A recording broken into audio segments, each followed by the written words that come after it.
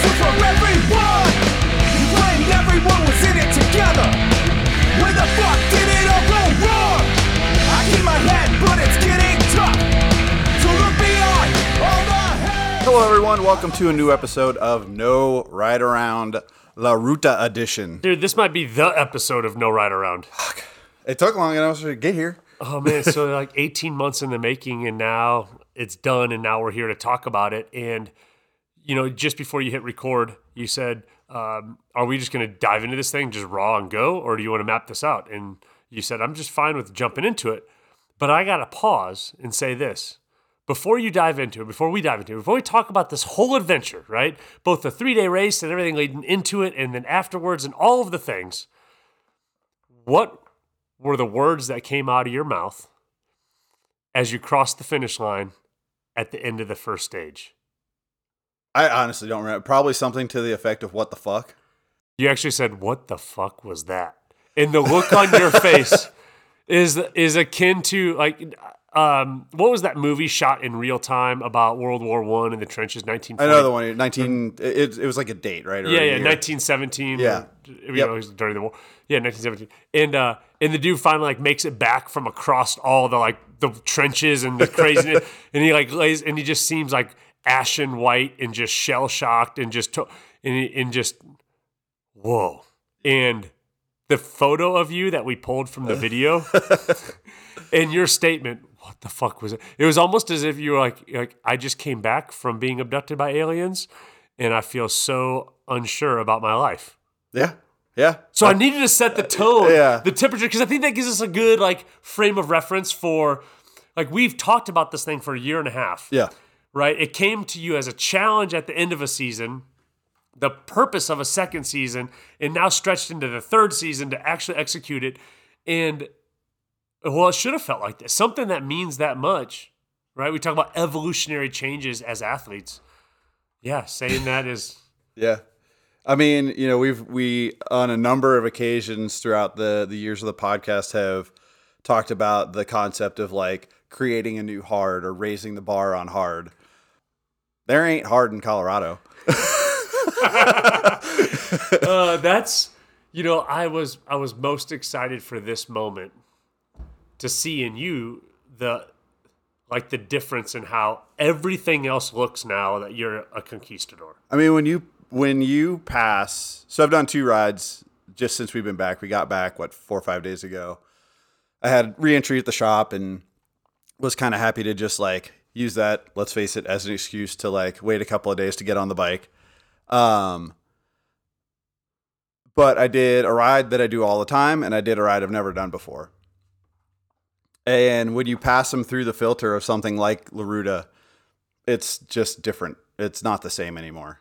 Yeah, steep's not steep, right? Steep's not steep. Like, take the 50 or the 51. I took the 51 clean off the bike in Colorado. Doesn't matter. You know, Throw a 34 on for me. Can I do a 34 up front and like a 10 to 32 stack in the back? Can you just put a road cassette on there? Because I don't need any of those other, new steep. You know, we got back Wednesday, right? Like late. Like, yeah. I mean, technically like 1 in the morning. We'll call it Thursday morning. Thursday morning at 1 a.m. as we're waiting for our bikes that didn't show up and stayed in Houston. But, we had the team ride Thursday night, and there was some like questions about Green Mountain, like, "Hey guys, there's mud. It's closed. It's not gonna open." It didn't open, so we rode, and there was mud on the trail, and I just chuckled as I splashed directly through all the mud because I told everyone on the ride, "This ain't mud. Y'all don't know mud. You don't know mud. Like, you don't even begin to know mud."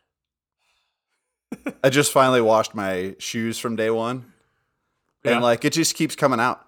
Like you're like rinsing it and you're like, oh, it looks clean. And then you like squish out like more brown water, the padding around like the ankle, and more brown water comes out. You're just like, so I just soaked them for 12 hours. I think you guys were all funny because I had talked about how bringing multiple pairs of shoes is a requirement because 2 of them are probably going to stay in Costa Rica. And May weather is different than November weather. So we didn't have as much moisture and rain, even though it's still a lot of moisture and whatnot. But, you know, mine stayed down there. I threw 2 pairs of shoes away. And you're finding out why now. Because I don't want to clean for an hour, a pair of shoes, 2 hours, 3 times, 5 times. Well, I did. So I had how much effort I was going to put into it because they are a 2-season old pair of shoes Right. with a lot of miles. So it was kind of like, okay, if I can just like soak these and then hose them out and they're good, then I'm fine. Right. And after like my first kind of futile attempts at scrubbing, I was like, all right, I clearly just need to soak these. So I did. They came out fine. But yeah, it's a different kind of mud. Dude, it's speaking of the different kind of mud though, and we're jumping all over the place. Yeah. We will bring some traction to this, I promise. But they washed our bikes for us, right? And then they got them all ready for the next day, each stage. The amount of crap we went through, and then to pick the bike up and it just work flawlessly. It was, That doesn't even make sense. I think my new chain lube of choice is 5W30. The first time I go, Brian, rub your glove on your chain, and he did. And I go, smell your glove, and he did. And I go, what does that smell like? He's like, motor oil. I'm like, yep. That's what it is. Yeah. So, you know what? Motor oil, a lot cheaper than ceramic muck off. Yep. Works a dream too. It works a dream. So we're back from Costa Rica, and I think the way the trip started and the way the trip finished can give us a good kind of way to arc this thing. Okay. Because the trip started pretty smooth with us hucking raw chicken at crocodiles. Yeah. And it finished with us taking up close portrait photos of the coolest sloth just hanging out on the side of the road. We got like within 3 feet, I mean, 2 like- feet. We could have pet it if we wanted to. Like Nat Geo style. Nat Geo. So we started hucking raw chickens to crocodiles, and we finished taking up close and personal pictures of this cuddly little sloth. And like sandwiched a bike race and a bunch of And other fun shit. Sandwiched a bunch of stuff in the middle. But I think that's where we got from, because you go into a race and you're like race mind, race mode, and that's throwing chicken at crocodiles. Yeah. And then when you come through an experience that changes you Yeah. from what you said the first day to the jubilation that you had on day 3, Yeah. right? When you were just hammer festing in the pack, and we just had the sprint day, fastest 50 miles on a mountain bike ever. You get to come down off it on the backside. And Yeah. So, how did you feel those first couple of days, before the race and as the race was starting, like walking into that, we spent this much time building energy. So Tuesday travel day, I really made an effort to just like not be 2 days ahead of where we were. So I made a conscious effort of trying to enjoy traveling with you and Abby and Elander and Molly, and just like that experience of getting to the place, right? The in and of itself, for my experience as a bike racer, that was an adventure alone. Well, we did run through an airport. Don't get it twisted. Like, we full on ran through Houston on Tuesday. And then again on the following Thursday. But yeah, I really, on Tuesday, I was really just in the mindset of like kind of just experiencing that and like really, really focusing on the, that just being in the moment, not worrying about Thursday morning too much yet.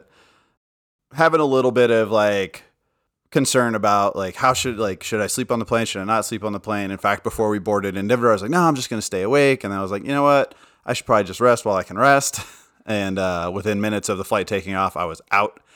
Until I came and interrupted you and stood by your seat and talked to you for 2 hours. Most of the flight, which is fine. Like Yeah. standing up. And then, yeah, just the adventure of like landing in Costa Rica and seeing what that was like and getting to the bus and like eating at some random ramen shop in San Jose, and on and on and on. So really just trying to like kind of focus on that so that I wouldn't like lather myself up about Thursday morning. What about, dude, we got out of that airport and it's just chaos. Every country is like that. Yeah, I haven't been to one. Like I've only been international 3 times in my life, but 3 for 3. 3 for 3. Airports are crazy. Like you can't, like that dude who was petting me profusely, like just stop, like get your hands, Just leave me alone. dude. Like, we're still living in post-COVID world, bro. Like your hands don't look like they've seen water in a while. Why are you still holding on to me? Like we're good. Yeah. We can carry our own bags. Like, Yeah. do you see us? We are elite level athletes. Well, and that was a weird thing too, is like, and you would think I would be a little bit more sensitive to it coming from New Orleans, which has, in a lot of ways, it's a lot of like that hustler mentality. Right. Not like you're being hustled, but they're just like trying to like hustle dollars. Which I dig it. I do, but like don't be shady about it. Like that one guy that you're talking about. Yeah. He was just like, if he had walked up to us and be like, hey man, I'll get you guys squared away. Give me $5. Right.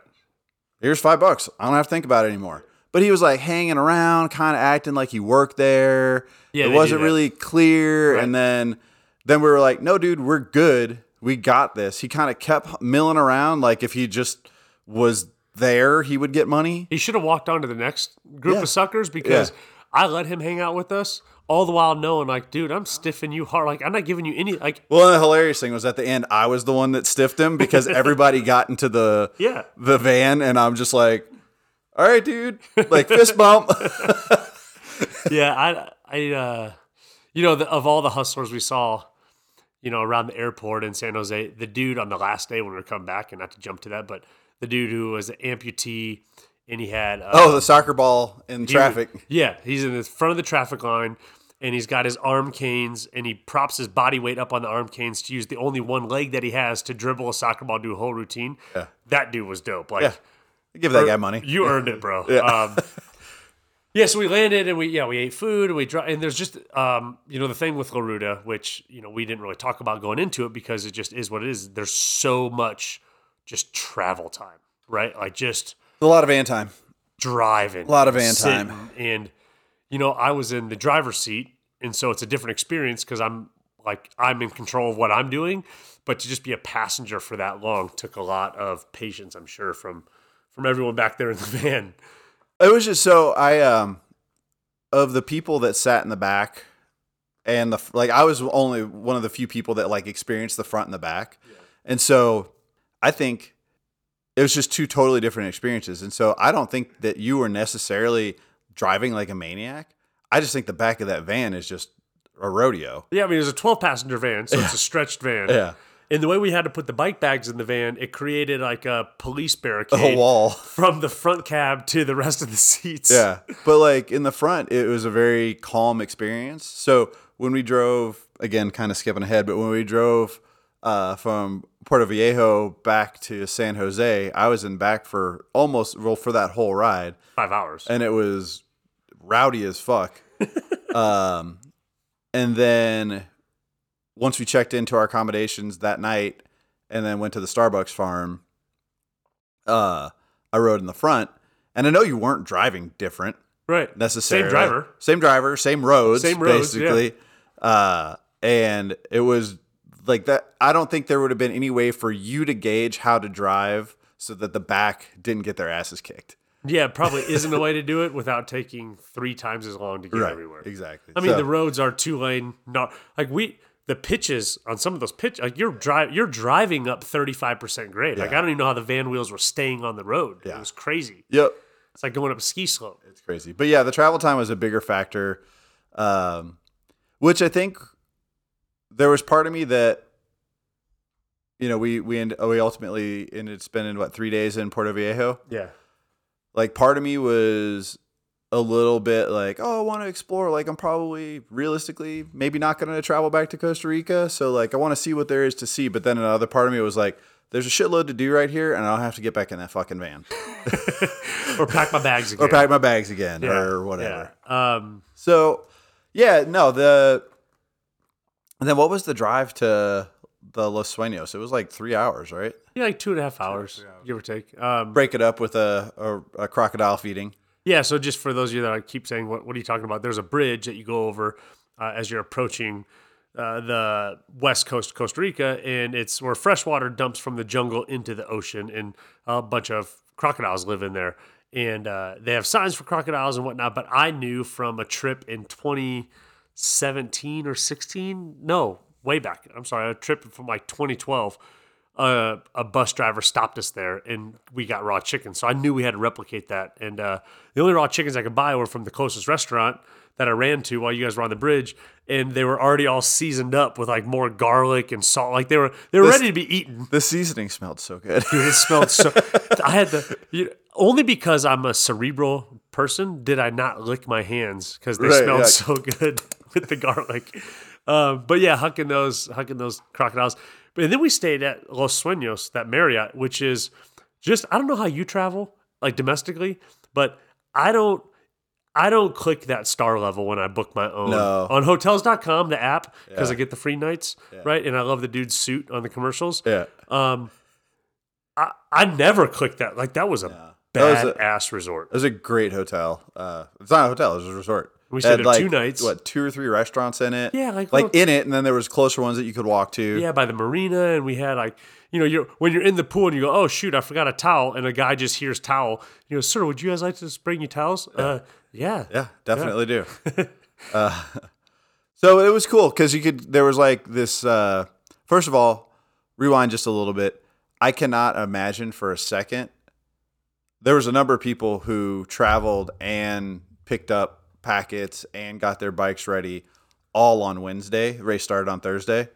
I cannot wrap my head around that concept. Like, it was never a question to me that we were going to fly in on Tuesday, but just seeing other people, there was a guy who was walking around on Wednesday at packet pickup with his wheel in his hand, looking for a quick release skewer, like walking up to everybody like, dude, do you have a skewer, a spare skewer with you? I was like, bro, I haven't even owned a bike that uses a quick release skewer since like 2012. Right. Never mind, like, brought a spare one with me to a foreign country.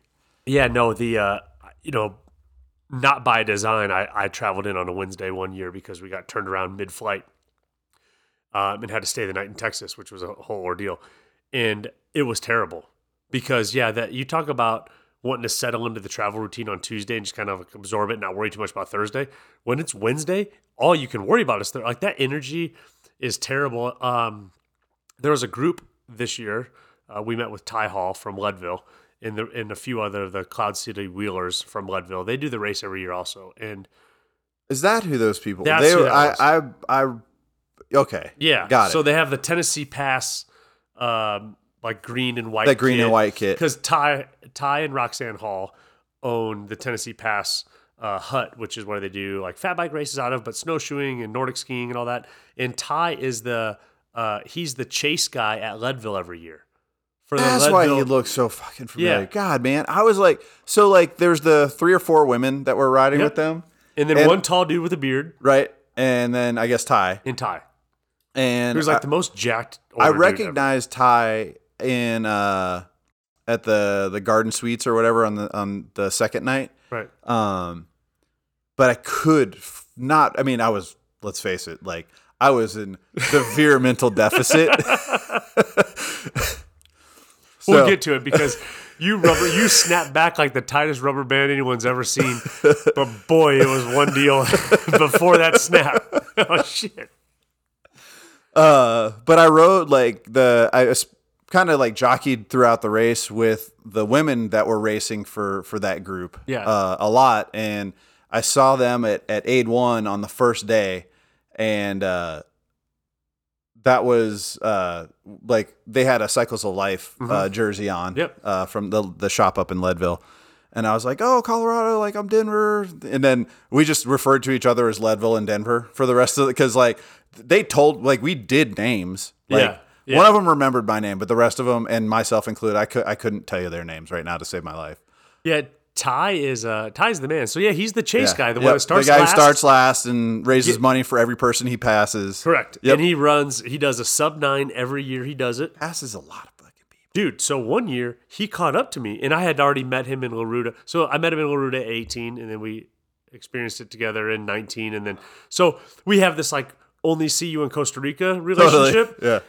And so he caught me one year at Leadville. I think it was my single speed year. And I instantly knew, I'm like, oh, I'm riding like shit. And I didn't. I ran like an 8:38 or something like that. It was sub 8:40 for sure. And I'm like, and he caught me and it inspired me because then I dropped him. I'm like, this is some bullshit. You ain't gonna catch me, dude. Yeah. I'm not gonna be part of that list. Yeah. And and you ain't making money on me. There's a lot of lists I'm okay to be on. That ain't it. So he's a phenomenal rider and just like the nicest dude. Yep. And so anyhow, that group was out there. I don't know where I was going with this. I don't know why I brought him up, but other than them and Alex Howes and Lachlan, there weren't a lot of Americans racing. There was, Did you notice that? The Hawaiian, the Aloha guy, the other single speed psychopath. Yep, the other single speed guy. And I met one guy who I think just did La Siesta. Yeah, there was a husband and wife that did La Siesta, and they stayed with us in our hotel at the Wayabo Lodge after day 2. Yeah. And Abby, I'm kind of working on Abby to do do some version of this. Yeah, I mean, we'll get to. Look, you can be a great mountain bike athlete. You can be a great cyclist. You can be a super fit athlete, but it takes another element of adventure to complete Laruda, right? An indescribable asset is needed to just continue, and Abby has that. Like she can take a walloping and just come back the next day and come back the next day, and so I think she'd be really good at it. Well, this damn lady at Wayabo Lodge did just the La Siesta, and Abby's like, "Oh, well, what'd you think of it?" And the girl goes, "Never, ever again." She talked about day 1 that way, so I think that's not going to happen. Yeah. Well, and okay, so let's try to. You and I haven't talked about this. We experienced it, and then we went on vacation with family. Yeah, and then it was like when we finally got back to Denver, I was like, "Bye, dude. Did you notice I was willing to take an $80 Uber to go 15 miles versus ask you for a ride to our house?" Yeah, which is fine. Because it was like, okay, I was sitting there. We all need to breathe. I was sitting there thinking, going, I mean, I'm gonna say yes if he asks, but I sincerely hope he doesn't ask. Yeah, Abby said we were walking to the van. Our bikes didn't show up. I thought my van key was in my bike bag, zippered in there in a secure location. Come to find out my van key's where my van key always is. I'm not going to tell anyone on the podcast because you could steal the van. But I, for some reason, didn't remember putting it in the gas cap. And so I was like leery whether or not we had the key to the van or not. But I was not going to ask you to drive us home at 1 a.m. So let's pull this together. Yeah, we got to pull it together. We hadn't talked, and that's why we're. So the first day of the race starts at sunrise. Yep. And the call to arms is a 3 a.m. alarm down to an amazing breakfast buffet. Yeah. Mind you. Killer breakfast. And then you gear up and get ready, and you're on the beach and you line up. Yep. How good of a job do they do? Like, I think people talk shit about Leadville, and I think Leadville's a beautiful event because of the job that they do to build up the pomp and circumstance of it. How good of a job does Laruda do at that start line? It's good. They need to diversify the playlist a little bit. Well, yeah, they had 3 songs. Well, they want you to start with Welcome to the Jungle. Welcome to the Jungle every time, and so they just kind of are looping it in. Like, are we starting yet? I don't know. We're not starting. We are starting. But it was cool. The excitement, it's lining up for what you know is to come, and that's it's a funny way to say in your brain you know what is to come, but you don't know what's to come. You just don't. Hang on, let's stick with that asterisk for a second. Yeah, it was my job to prepare you for this event. Yeah, having now done the event, do you see how my job is limited in its ability to truly get you to understand what was required for Laruda? I'm sure there's going to be critiques you can give me to do better for others, but at a point, you just really can't prepare for what you learned at the end of it. No. Day 1. So I have very mixed emotions about how my race went because I had much loftier goals for day 1 than what ultimately sussed out. I didn't think I was going to be 10 hours, but I didn't think I was going to be 13 hours either. And you go through a lot. You have a lot. There's a lot of emotions and a lot of just internal dialogue. Especially for someone like you who builds a mental map. Yep. And really likes to how's this going to go and execute the mental map. But I deviated your map before the race even started because with us in our brilliant no ride around kits, I pulled all of us to the front. Yep. And so you had to be were at the front Yeah. of the non-pro field. Yep. At the start. Yeah. Which made for great photos. No, it was great photos. But out of your comfort zone immediately. So I genuinely, I mean, I'm the best mountain biker fitness-wise than I've been. Full stop. And it's been an evolution over, 7 years. But what the focus that we approached my training with from January 1 all the way through May 23rd or 25th or whatever day it started, was unlike anything we've ever done. I didn't miss a workout. I didn't miss an interval. Like, everything was tracking exactly how it should as far as our ability to, hit numbers, hit goals, hit mileage, hit hours. I just don't think there's a way to prepare for that first day. Unless, and I say this jokingly, but I also mean it, is like, start a mountain bike ride, like ride your mountain bike ride to a Tough Mudder, do the Tough Mudder, and then do another 45 miles of climbing. Yeah. Do that once a week and you'll be set. You'll be set. But like, yeah. In all reality, there is. When you're doing the Tough Mudder, though, you have to bring your bike with you. Yeah, you have to like get Carry the bike over through, the obstacles it and shit. Through the Tough Mudder with you. Exactly. Yeah. Because that is exactly what it is. That's what it is. I mean, that middle jungle section, not even middle. It's like, so I think you hit the jungle at about 20 miles. Right. From town. So from town. Roll out. Yeah. Mellow, sustained dirt, like steep as shit, but sustained, but still it's you know what it is. So it was hilarious because if you look at the day, 20 miles is creeping up on about a third of the course. Yeah, so you're thinking, I'm feeling good. You're like, and I looked down, I was like, 20 miles, it's been about 2 hours. Like, I know we're going to slow down a little bit, but that's not a bad pace. And then I feel like it was an hour later and it was like 20.5 miles. Yeah. I swear to fucking God, man. Like that day one is built to cripple you. Yes, it is. But there's just nothing like it because, I mean, even I have to imagine even in the pro field, like, sure, they're skilled enough maybe to ride down that shit, but there's no riding up that stuff. So, it's the third time I've seen it. Yeah. So naturally you're going to be better, right? Yeah. There was only one part of the jungle that I walked my bike down, and I only walked it because I was 1 foot riding it and pegging like off the sidewall, and then my whole bike slipped out from underneath me, spun 180 degrees. I went catapult, landed on my ass, like kind of like as I was sliding down a hill, very gracefully actually, to the point I kind of like ta-da'd when I stood up, and then carried my bike the rest of the way. But other than that, I rode down every piece of the jungle that you could ride down. But I passed a shit ton of people doing that because it's very high consequence. Yep. Riding down it. Like it's not worth it consequence. But what in my situation, I only had one gear, so I was taking advantage of all free mileage. Right. But it's very, very high consequence. Yeah, so you're walking down and you're walking up. And it's no easier for the front of the field. Putting together the GoPro footage. But it's maybe maybe the only easier factor is less traffic. As is often the case with something like this. If you get stuck in a conga line, that's your pace. Right. So I was ahead of that, which was nice. Yeah. But there was at one point I turned the camera around on myself, and I was pushing my bike up one of those steep bastards.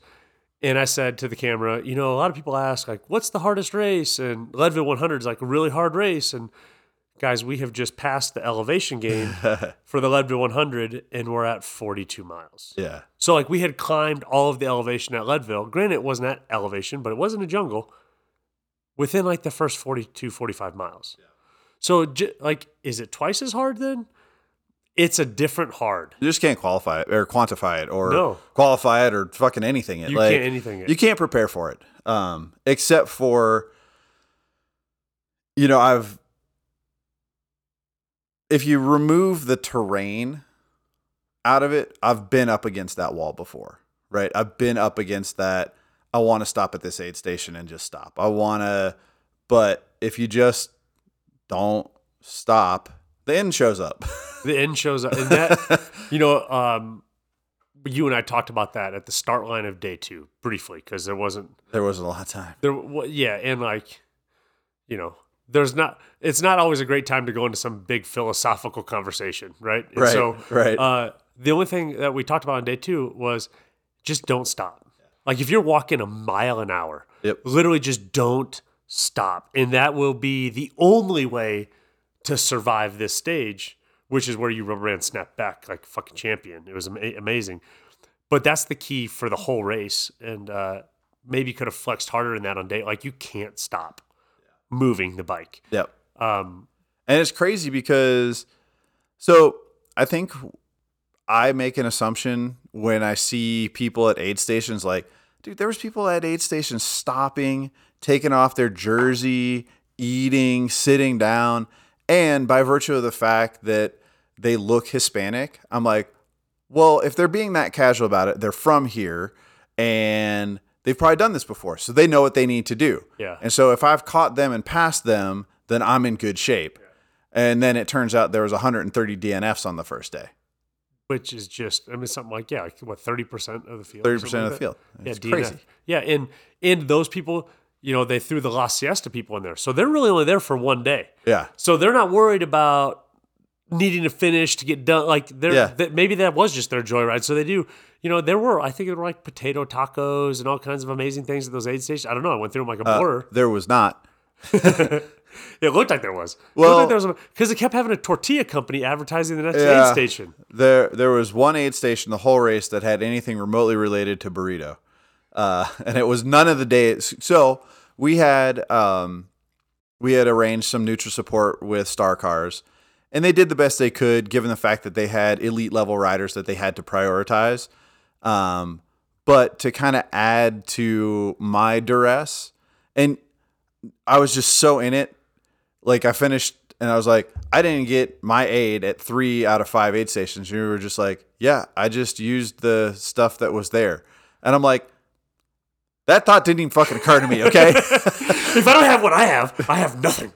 Well, but you're shelled. Yeah. It's just completely shelled. But also it's weird in that it's this marquee flagship, massive event for Costa Rica. And there's clearly a decent chunk of money behind it and big attendance. It's sold out, right? It's probably already sold out for next year, or close anyway, I would bet. There's not really like sports nutrition at the aid stations. Well, so this is also take another step back, right? We passed throughout our travels, we passed a ton of sodas, right? Like little shops, stores. Yeah. What is like the number one thing bought, sold, and advertised in terms of like food throughout all of Costa Rica is junk food. Yeah. It's soda, chips, you know, it's where the U.S. was in the 70s. Okay. In the 80s, right? Yeah. Where processed junk food, Nabisco, like garbage shit is out there. And that's where they are now. And so you see just this junk food culture, right? For grab and go, because most of the people then who don't live in the cities are eating off of their land, so it's all wholesome and quality food. So when they go to the sodas, they want to buy dog shit. They're like, I want nacho, sun chip, Dorito things. Totally. And the aid stations were full of a lot of like that type. Like I don't know the last time I drank a full diesel Gatorade in my adult life. And actually, I do remember when it was. It was on Pikes Peak, and this kid had a half-frozen orange Gatorade, and he was part of a Boy Scout troop, and you were the glorious little man that I ever met in my entire life, little buddy. But I'm like, okay, I'm drinking a full Gatorade. I'm eating, like, you know, you're just kind of at the mercy of what's there. Yep. And trying to remember that, like, anything is something. And I definitely, like, I did it, but, like, I just was, like, allowing myself to, so stage 1, there's 5 aid stations, and we did the thing. We got drop bags and we put our name on them and what aid and strategized. Like I strategized like, hey, like these 2 bottles, one of them is raspberry Carbo Rocket with caffeine. Cause at that point in the day, I'm going to want caffeine. Right. Like, and it just didn't matter. I mean, we rolled into our aid station and the support crew that we had didn't speak English and we didn't speak Spanish. Yeah. Luckily the guy recognized us. Like he was good. And like when I rolled into aid 1, he saw me, locked eyes, pointed at my number and like waved me over. But then it just like, there was nobody at aid 2. There's nobody at aid 3. I got to aid 4. They didn't have my bottles and they had like Amir and Brian's empty bottles. And then nobody was at aid 5. Right. Like, I just allowed myself to like, instead of just, and it's a lesson, like any other race, like Silver Rush 50, last year, I went through more bottles than I had with me because I just stopped at every aid station and just got what they had. Yeah. Do you want hydration or calories? Calories every time. Yeah. And I just did that for the whole race to make sure I always had calories on board. And like, but because it was, I don't know what they use, scratch or goo or whatever the fuck. In my head, I'm like, well, this is what my body needs. But I roll up to these aid stations in Costa Rica and they have bananas. So I'm like stuffing pockets full of bananas. And then I like kind of blew off Gatorade, even though like it's fucking sugar and carbs and like sweet drink. Like, get it, son. So I just like, if I were to ever do it again, I don't think I would worry about drop bags and I would just lean into the aid stations. Yeah. Which is what Derek ended up doing successfully. The aids worked out well, for a few of us. And you could just see, like, as the race progressed, they just got, they fixed it because on day 2, they had one aid car for the first half of the race and a different aid car for the second half of the race. Because I think they realized, like, oh, wow, our group's a little too stretched out to satisfy the demands of both. Sure. When I rolled into aid 1, I saw my bottles in my clear bag labeled aid 1, and I'm pointing at them, and they're going through all the other bags of bottles right in front of mine. And I didn't have the words in Spanish to say those pink bottles right there. So I'm looking at them, and I'm like barking, like, these. And they won't grab the pink bottles. I had to like grab the bottles myself. Yeah. And so, there was just, and again, there was a variable that I guess, it's kind of learn Spanish. Yeah. But I will say going on this trip made me be like, dude, you should like, before you're like too much older, you should learn how to speak something other than American. Like, yeah, barking at pink bottles doesn't get the pink bottles in your hands. There's like the part of me that was like, I felt genuinely bad as an American. Just like, I'm just a shit, like I'm polite, but like I'm an ignorant American that couldn't really be tasked with learning like some basic Spanish for the trip. So day 1 continues. You get out of the jungle, and you think once you're out of the jungle, you go, cool, I'm out of the jungle. But then you get introduced to steep roads and steep climbs. I mean, there were spots. I had made rules on the single speed. I made rules like, okay, if you can't hold 3 miles an hour pedaling, walk. And if the gradient gets above 18%, walk. Those were my 2 rules. Yeah. And I lived at them fast and hard. I was training a guy this morning about that because he's going to be doing some hiking on his next races. And I said, you have to create firm, fixed rules so that you can, A, have the breaks when needed, but B, not like create too many breaks, right? Because you can start walking and go, well, this feels good. And then when do I get on the bike again? So creating hard and fast rules. Well, the second half of the race, day 1, when you got out of the jungle, I was walking a lot. I mean, I'm walking up pavement a lot. And people are yelling at me, oh, fuerte, arriba, ride. And they look at me and they go, oh, yeah, never mind. Yeah. Well, I think the thing that separates day 1 from any bike race that I've ever done in my life is it just hits and hits and hits and hits and hits and a little break and hits and hits. But the hits are more than the breaks, big time. And oftentimes, if you're climbing 13,000 feet, 14,000 feet, it's a pretty safe bet you're going to descend about that too. And I need to go figure out how to look at it, but I bet we descended about half as much as we climbed. Well, you know this. San Jose is in the mountains where they grow coffee. Right. And we started on the beach where they surf. Yeah, totally. So it was a one-way ride uphill. Yeah. So it's just oftentimes, especially racing in Colorado, where basically it's 1-to-1 almost. Yeah. Climb to descent. You can kind of factor that into your overall time for the day. You can factor that into your effort, your fueling, on and on and on. But on day 1, every descent, instead of feeling like it was progressing you to the start line, every second of downhill felt like it was doing more harm than good. Well, let's jump into one specific example so you can relive that.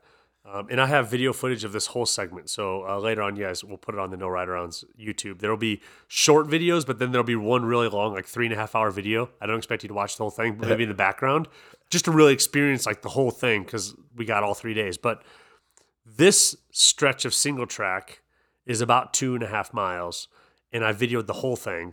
The one like towards the end, the single track with the rocks and the roots and the throw your bike up onto the thing. Yeah. Yeah, that one. That's their single track. Yeah. And it was, I had the camera going, and anytime I need motivation to ride well by myself, I just put a GoPro on because I think those of you listening are going to watch it. And I'm like, well, I got to step up. So I rode as much of that as possible. Again, high risk, little reward.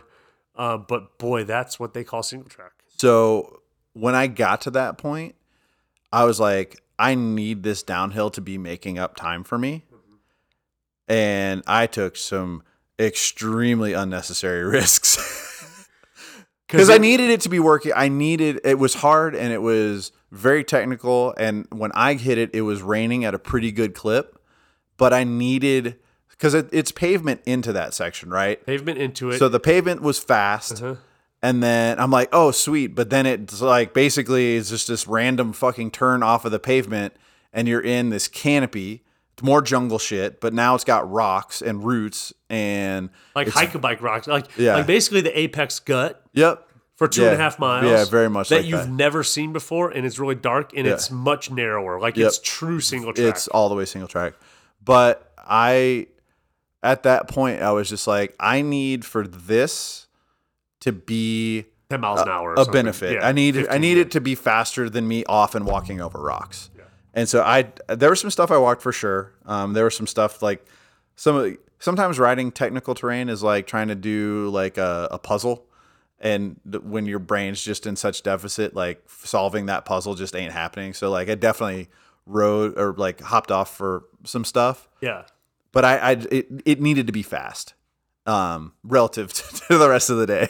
Well, and then you cross that river towards the bottom of that single track, and that's the spot you talked to. You have to like lift your bike up over a 6-foot boulder. You like kind of have to throw your bike. Yeah. When I got to it, a guy racing for the AM/PM team, he's actually a really fast dude. He was like, he's a fast dude, which means he couldn't do a push-up for $100. And so he's trying to figure out how to get his bike up there. Yeah. And I'm trying to figure out how to get him out of my way. And so I have to help him. Did you just take his bike? Yeah, so he climbs up and I hand him his bike. And I thought for a second he was going to take off. I'm like, hey. Like, grab my bike. If you take off, I will hunt you down. Right. And you're going to need more than a gas station convenience mart to fix you. Yeah. And so then I handed my bike. And then he won't let me pass him. And I'm like, I didn't pass. Anyway. It was a 2-man job. So for you in the rain and kind of darker because it's raining. No, it was dark. By yourself, lifting it up over. Like I just threw it. Yeah. I in my life never thought I would throw a $12,000 bike up a rocky hill. But I did. You hucked it. I just hucked it.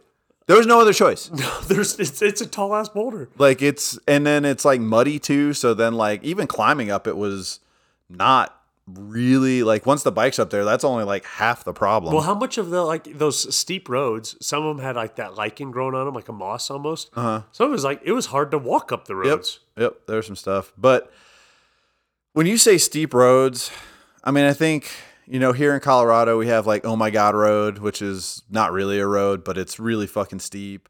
Or you think like a couple of the switchbacks at Lookout. Yeah. I think that's the best way to think of it. When you're riding up Lookout Mountain, after the halfway point, there are 2 switchbacks that are like standing up all your power to stay vertical. That gradient for 2 miles. I mean, it's no shit, 30%, right? Like some of those paved roads. Yeah. I mean, I was looking at the numbers, yeah. You just come around a corner and there is a wall of pavement in front of you. Yeah. And so there were some things that I was thinking about. I'm sure there were a lot of things you were thinking about. Yeah.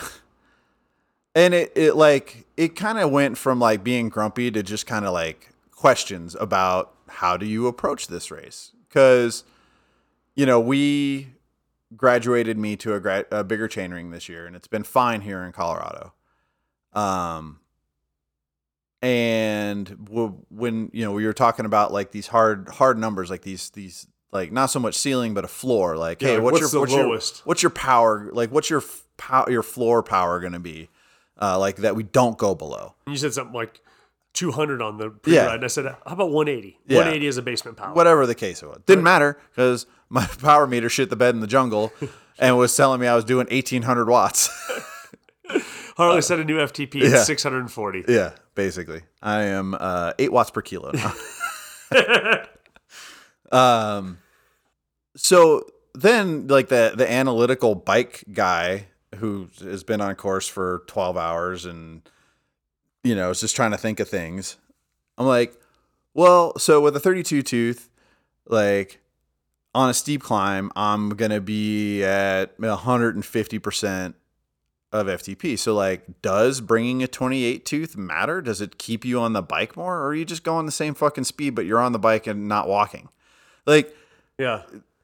And ultimately what I landed on is bring a fucking 36. It doesn't matter. Doesn't matter. You're walking. You're walking. That's why. So day 1 and day 2, I'm a single speed the whole time. Yeah. I didn't really feel a penalty much on Right. day 1 and day 2. Back half of day 2, probably. Back half a day, just actually once I got to the city. Right. That flat rollout. That flat section. rollout So that's section. like the last 4 miles. But day 1, the only difference between my 3 years, right, geared in 18, geared in 19, and single speed this year, was that when we approached that first 6 mile climb, I got off pretty much right away, and I just hiked at 3 miles an hour. Right. And a lot of people that I was riding with off the front pulled away. Mm-hmm. I caught more than half of them in the jungle, and I caught almost the other half of them after the jungle on those steep roads because they're in their 50 tooth. But they're doing the And zigzag they're thing. zigzagging, and I'm just walking straight up. Yeah. And so I didn't really have a penalty day 1 and day 2 with the single speed, which speaks to your point. 2 less teeth or 4 less. It wasn't going to matter. You gonna bring a Like, 26? Yeah, like 26 tooth chainring? like at a point. So you're on the bike. Cool. Maybe you feel yeah. the accomplishment of sitting on the bike. Think of Breck Epic. Like you could probably ride to the top of Wheeler, like clean all that stuff. Sure. But what the hell would be the point? Right. Like there wouldn't be a yield other than just flexing your muscles and saying I rode to the top of Wheeler. Yep. Everyone walks that last bit because it doesn't make sense to ride it. I think once you get above 30%, that's just the rule. Like it doesn't make You're just sense burning to, matches to for no ride reason. up a ski hill. No. So, but I hear you when you're trying to make that decision in there. And you're like, well, what's right? Yeah. And the answer is when something's like so hard, there's really no right. It's just get through. So to kind of everybody had a good day. I mean, I think you and Brian and Amir and Elander all hit kind of what you wanted to hit time wise. I finished, which was really just at a certain point the goal. It was just a fucking battle. Yeah. Yeah. Okay. So, there are races that people do to race for a finish. Like think of like the Rattler races here in town and like stuff like that. Right. And then there are races you do to like, just, I did that thing, which is why Leadville gives out buckles, right? Like you can get 1,314th place at Leadville overall and have a shiny buckle. Yeah. Right. Because that is the thing. This race, I think for almost everybody is, man, I did it. The difference is that there isn't the ability for people below like a cycling ability of 7 out of 10 to even finish. So like there aren't those like cute stories of the 86-year-old dude who like finished the ride. Like look at him, 86, done the race for 30 years. Like that guy doesn't do this event. The person who's like couch to event or I just started biking last year and now look at me, like you don't even have a chance. Like you got to be a 7 to finish. Yep. Yeah. I mean, and I think that, doing Leadville, hardest 1-day race in the world. Well, if we count La Siesta as a 1-day race, fuck you, Leadville. And that's saying I love Leadville. Like I have gushed over Leadville, but it's not the hardest 1-day race if you consider that Laruda has a version of the first day, which is just 1 day. It is many orders of magnitude harder. Okay, so you did the hardest 1-day race you've ever done in your life. Yep. But then we got done, and you had to do it again. Yeah, So let's get there because I mean, I'm not gonna hide it. I'm not gonna omit it. I wanted to quit. I was ready to quit. I was genuinely ready to quit, and it wasn't any one single thing, except for that. It was everything. Yeah, Like, I mean, have you ever been that shelled? I've never been in your that life shelled. I've ever? never had that short of a. I mean, so I finished late, and I have to have an immense amount of gratitude for you and Mental and Elander and Amir, because you guys could not get back to the hotel and start recovering until I finished. Yeah, I mean, just I was at the finish line for 5 hours. Yeah, like that's just, and there's no way for me to get around that. Yeah. There's no way for you to get around Yeah. that. It's just is what it is. But like at the same time, like I try to be a conscientious teammate, and so like especially for Elander and Amir, who were like chasing podiums like pretty aggressively, like that's a pretty big ask. And so, you know, for that to just be the reality that we all had to live in, and for those two guys to be, for Elander to be the first voice I heard, The first person you saw, he's chasing you at the finish line. you know, I think that says a ton about that kid in general. And then just kind of what we're about in general. But it was what, 6 o'clock, 6:15, something like that. Yeah. And, we still had to get me out of my disgusting clothes so I didn't get in the van, get to the hotel, get checked in, get fed, get showers, get to bed, and do it all again at 3 a.m. And you were going to be racing again in less than 11 hours. It was way less than 11 hours. I mean, by the time we were at the hotel. No, yeah, for sure. But I mean, from the moment I crossed the finish line, it was less than 11 hours. You had to be geared up to do it again. It was fast turnaround. I think I got 4 hours of sleep that night. I could probably go back and look at my Whoop and tell you, but it was in the area of 4 to 4.5 hours. On the heels of already getting 5 hours the night before. Yeah. How about, I think that we all have like moral codes, right? We have moral codes. I think part of the reason that you didn't quit is part of your moral code. I mean, I wouldn't have. I just had to live in the fantasy for 2 minutes while we were sitting at breakfast. Yeah, we'll get to breakfast. Because we'll get to breakfast. Sometimes our moral code can really be detrimental. Our need to commit to it.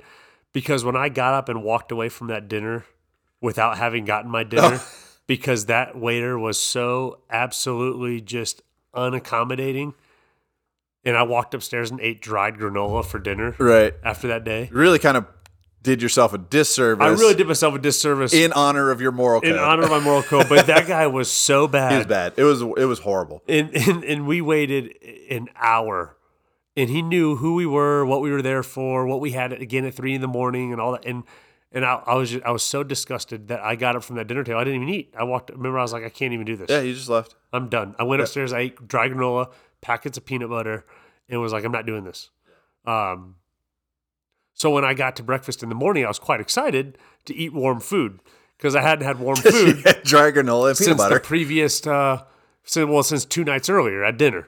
Yeah. Because I, overnight oats for race 1. Yeah. So we get to breakfast and while you're at breakfast, at least the shell of you is at breakfast. Dude, I was a ghost walking down there. Bro, you were like, and I say this with like, you're one of my top few people in the world, okay, that I care about.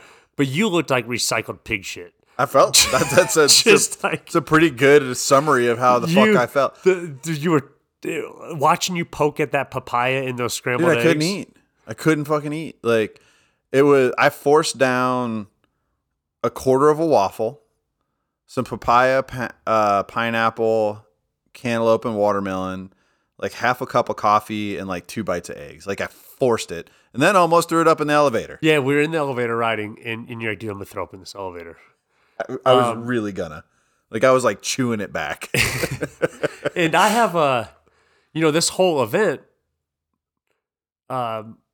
We'll get to it when I do like an overview because it was very interesting for me, but I felt a great sense of duty to you and the rest of the group, but like primarily to you over the rest of maybe Elander, like close to that, a sense of duty because it was partially 100% of my job to get you ready and 100% of your job to do the thing. Together we were 200%. Yeah. So I felt a lot of responsibility. So in that moment of like watching recycled pig shit, like fork around some fruit, I'm thinking, what can I say to help bring Harley right? He's going to ultimately have to bring himself around. But what can I say to help? Like what coach thing can I say? And the truth is, I think you always need to know both your audience and your timing. And that's why I looked at you, and there was no coach. There's no Tony Robbins. Like, I didn't put my giant banana finger hands on your head. You know, like, Banana hands. I just sat there and I said, well, Harley, you really just got two choices. Yeah. And you can go forward or you pack it in. And I think that's the only words I said. I mean, it was, yeah, it really was. I mean, you on the elevator ride, because for whatever fuck it was worth, you gave me 2 CBD pills. Yeah, because it was something I could give you. You're like, here, just take this, because I don't know what to do with my hands right now. It's why they give ibuprofen to dudes in like World War II that just got a mortar round through their chest. Okay. But the elevator ride up to your room, it was a little bit more than that. I was like, put your kid on, put your shoes on, let's get to the start line and start pedaling. And that was really kind of all I needed to hear, is like, if I went balls ass slow, I was still going to come in across the line in time for that day's cutoff. Like, if I walked from Tres Rios to the top of the top climb and then just coasted down, you'd make it. I'd make it. Yeah. So never mind if I could find some gas in the tank to pedal. Like, it was going to go faster. Yeah. But I was as close to quitting as you can get without quitting. Like, I mean, I was, throwing up in the elevator away. Like, if I had tossed in the elevator, I'd have just been like, that's all the excuse I need. But I was, you lined up. You lined up, and I walked over to you when you lined up, and I just said, "Hey, dude, just don't stop." Yeah, literally, just don't stop. And not for nothing, once I got myself in the mindset that I was racing that day, I was fine. I just had to get over that spot. Yeah, and for those of you that don't have a good attention span, fast forward, Harley not only came through on day 2, but he came through in a time and a speed and a style that we didn't even know was Harley, because you had your jacket on, so you're covering your jersey. Yeah. Like, you rubber band snapped back to the athlete that's been training for 5 months, consistently doing hard things. You snap back and you still raced day 2. You didn't just get to the top of the volcano and coast down. Like, you rode hard. Yeah, no, I was. It's weird to, like, when you look at data at the end of the day, to like see the disconnect between what you felt and what the data shows. And like, I was just, when you're that beat up, heart rate's hard to find. And so, like, it didn't look like I had done a race. It looked like I had done about 7 hours of activity. Yeah. But it didn't look like I was racing. Yeah, but if you notice, like, my MyZone looked the same way. Yeah. Like, no one's heart rate is ready for that. Yeah. Then 11 hours later, or 13 hours later. So, but there's a noticeable point where I felt like I turned the corner, and was it when you went up the first or the second volcano? Because you rode up 2 volcanoes. Yeah, it was the second volcano. Well, wherever aid 2 was. Yeah, because that aid was in like a soccer field, and they had bean burritos. That's where you got the tortillas, dude. The burritos. Well, because keep in mind, I didn't eat. Right. Keep in mind, I didn't eat. Yeah. Keep in mind, I had old bottles from the day before that the first sip I took out of them, I was like, oh, these went bad. So dumped them out. So I got Gatorade at the first aid station. So I haven't eaten breakfast really. I thought, I was like, okay, I got 2 bottles of Carbo Rocket. It's fine. We literally left our bottles sitting by the front wheel of a Star car in a parking garage. With no idea if it was going to make it. Yeah. So, like, I went through aid 1, got some stuff there. But aid 2, my new friend Juan was like, did you have the bean burritos? I was like, there's bean burritos? He said, yeah, man. So guys, just as a purveyor of sports nutrition goods and a solid strategy for on-bike fueling, bean burritos should not, I repeat, should not find their way in your pack, in your drop bag. They shouldn't be part of your plan. Don't write them on a list. Matter of fact, don't think about bean burritos when riding a bike. Unless You find yourself about to climb up the second volcano of the day. If you're 15,000 calorie deficient Yeah. and in the middle of a bike race in Central America, you can eat a bean burrito. So to be clear, they were basically about half a tortilla and like a spread of beans. Yeah. So it wasn't like I'm sitting there like a Taco Bell, like freaking- mowing down on Yeah, a Taco Bell bean burrito. Yeah. It was basically carbs and a little bit of protein. Which But really is they- all that you needed. Dude, they were life saving. Like I sat there, didn't sit there.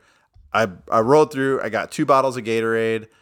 Refilled my water with and put 2 noon tabs in. I smashed 3 of those little burritos. I grabbed 2 for the road, and that was where my day turned. That was where my race turned around. Well, it's also the first time you get to enjoy the local culture. You're now riding through Yeah. the landscape of Costa Rica, Yeah. eating bean burritos and drinking some sugary drink. You're a local. But as is the theme with this race, I mean, so like, There's a short little downhill after aid 2, and then is that the grass climb? the grass climb's part of it, but you don't Yeah. start. Yeah. Yeah.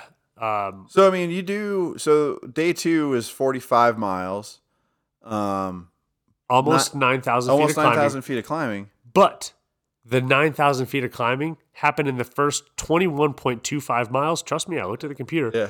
At 21 miles, you've done 9,000. Yeah. So is it harder than Leadville? Well, just for Leadville's 10,400 feet of climbing in 104 miles. Maybe it's like 11,000 feet of climbing in 104 miles. At 20 miles, you have done almost Leadville's that. elevation gain. Yep. Again, this race is one of those races where there were not a single soft toss in the race, but good chunk of it was pavement that day. Uh-huh. But every little section, like every little bit of like mellow, this was the first time I saw a switchback the whole fucking time we'd been there, like a real switchback, not some 45-degree 180 turn, but like a switchback like you would expect to see in like somewhere with like reasonable infrastructure and road development. Promise this episode's not going to get political. But every little bit of like easy that they gave you that day, they instantly took it back with these little weird connectors where you see the paved road keeps going and there's probably a switchback 2 miles up the road, But you're going to go up this gravel bit. but you're going to go up this gravel thing that again 20, 30, 32%. So just for people to understand it, well, like what are they even there for? A lot of these roads little connectors rather, we deviated from the road from, they're tractor routes, they're tractor trails. So all of the agriculture is built on these mountainsides. Yep. And so you like vertical lines of vegetation growing there. We went through cabbage and onions and just like anything you can think of, right? But the tractor's got to get up and down that, and it is steep. So these are tractor roads. So it's dirt or grass, Right. but a tractor can go up super steep crap. Yeah, they're just Real super low geared, Yeah. right? So that's what you're riding up. Yep. Yeah.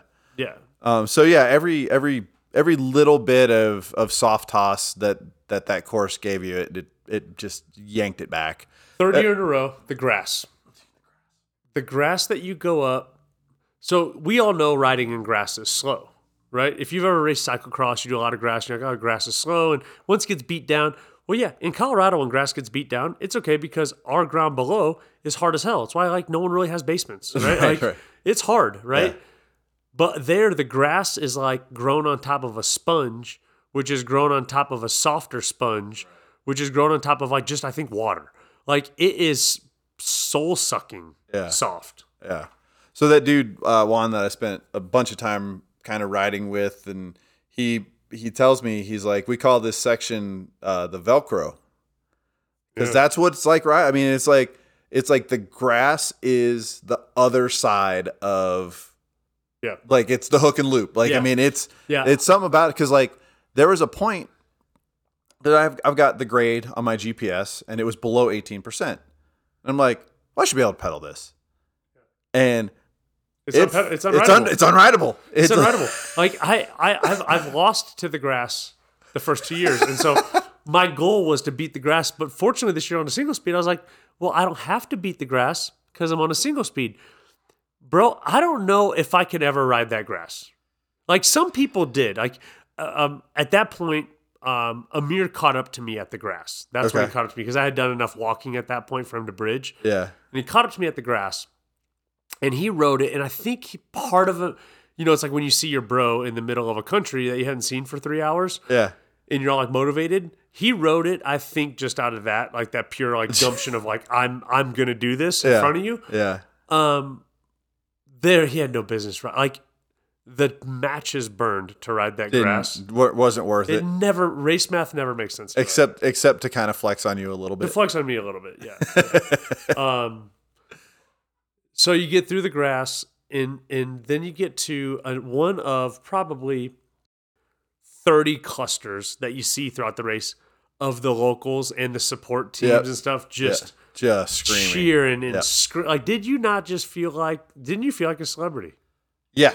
I mean, it's got a vibe. Like, I mean, we keep like drawing this distinction with Leadville, but some of the comparisons make sense. But like the local turnout for those people and they're just going through their day and they happen to see a bike race going through, but they're hooting and hollering and cheering. And then you get right to your point, these clusters where it's like the top of Alpe d'Huez in the Tour de France. Like it's like complete with goofy horns and noisemakers the whole deal. And they're cheering for, I mean, I'm at the back third of the race and they're cheering for us just as much as I imagine they were cheering for the front. I roll through this section and it wasn't a cluster. It was like just a family, right? So like husband, wife, couple of kids, and they're cheering. They got a cooler there. They're cheering. And there's a section that I couldn't ride. The gradient was too high. So I'm walking the bike and he's cheering me the whole time. Like it was like a cartoon movie. I'm like walking up this super steep thing that continues to get longer and longer in front of me. And I'm walking painfully slow, but he's already started cheering. So he just keeps cheering and he had a cowbell. By the time I passed him, I was going to take his cowbell and just club him over the head with the cowbell. I'm like, dude, with the cowbell. Yeah, I just listened to cowbell for 7 minutes walking up this hill. I appreciate the enthusiasm. Yeah, I love what you're trying to do for me, but I want to get rid of you right now. Yeah. But you top out. And you top out, it's Volcano Irazu. We couldn't see it when I was up there. It was pretty socked in when I got up. Which is really a bummer because I've had it socked in my first 2 years. Again, the race was always in November, and this year we're there in May. And I got up there, and it was still like crystal blue skies.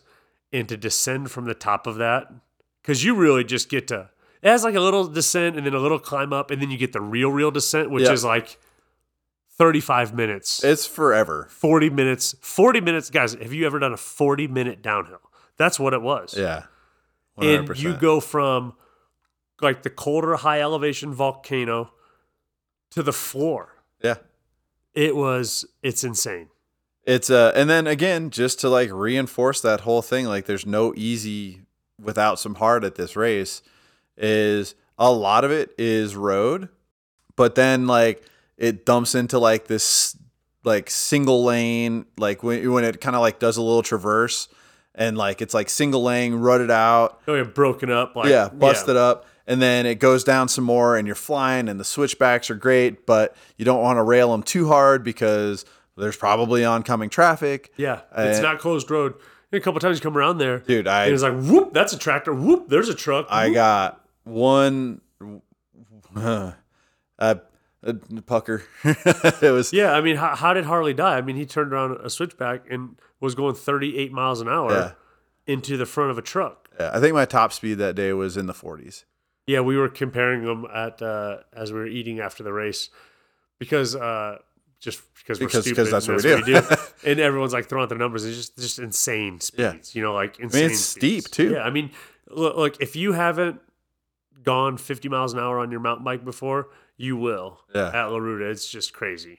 But, then you're like, if you've never done it, you don't know. So you're just looking at elevation profiles and GPX files. And you're like, well, it's 20 something miles to the finish line. Except for you're on the road and then you bang a hard right off of the road onto loose gravel. Loose, steep, fast gravel that if you look at the map, it's hilarious because guess what? Big surprise. It's just connecting one piece of pavement to another piece of pavement. So like you could have just stayed on the pavement, but it was a rodeo. It's a rodeo through there. So Amir had caught me on the grass. We kind of rode together, and then by the nature of the single speed, I'm able to just that day 2's really works well for me as well as day 1 did because I can just kind of sit in and do the power. So I pull pretty far away from him, and then I actually got through almost the whole descent before he was able to catch up because there are, even though you're descending and you're thinking, well, gravity does it all anyway, there are sections you can pedal if you have gearing, like a 10. Oh, yeah. You can pedal and hammer, and I'm just totally spun out, coasting, tucked. Right. My GoPro dies, and I really want to change the GoPro, but I also don't want Amir to necessarily catch me on the descent because it's kind of a fun little like friend flex. Yeah. And so I actually was able to pull the GoPro off the handlebar, pocket it, pull my other extra battery out of a pocket, teeth it, pull the old battery out of the GoPro now, set that aside, and put in the new battery. Like I did all of this going downhill like over 20 miles an hour. Like it was really stupid, but what you'll do to keep the footage going. Well, because the section you wanted to get was cool. Yeah, and I wanted to get that piece. And so when we banged hard right, that's right when Amir had caught up with me. And you're right, it's loose gravel. But as I pointed out to you only after the race, that was a coffee field, a coffee farm. We were ripping through. It could have been fields of beautiful naked humans on either side, and I wouldn't have noticed it.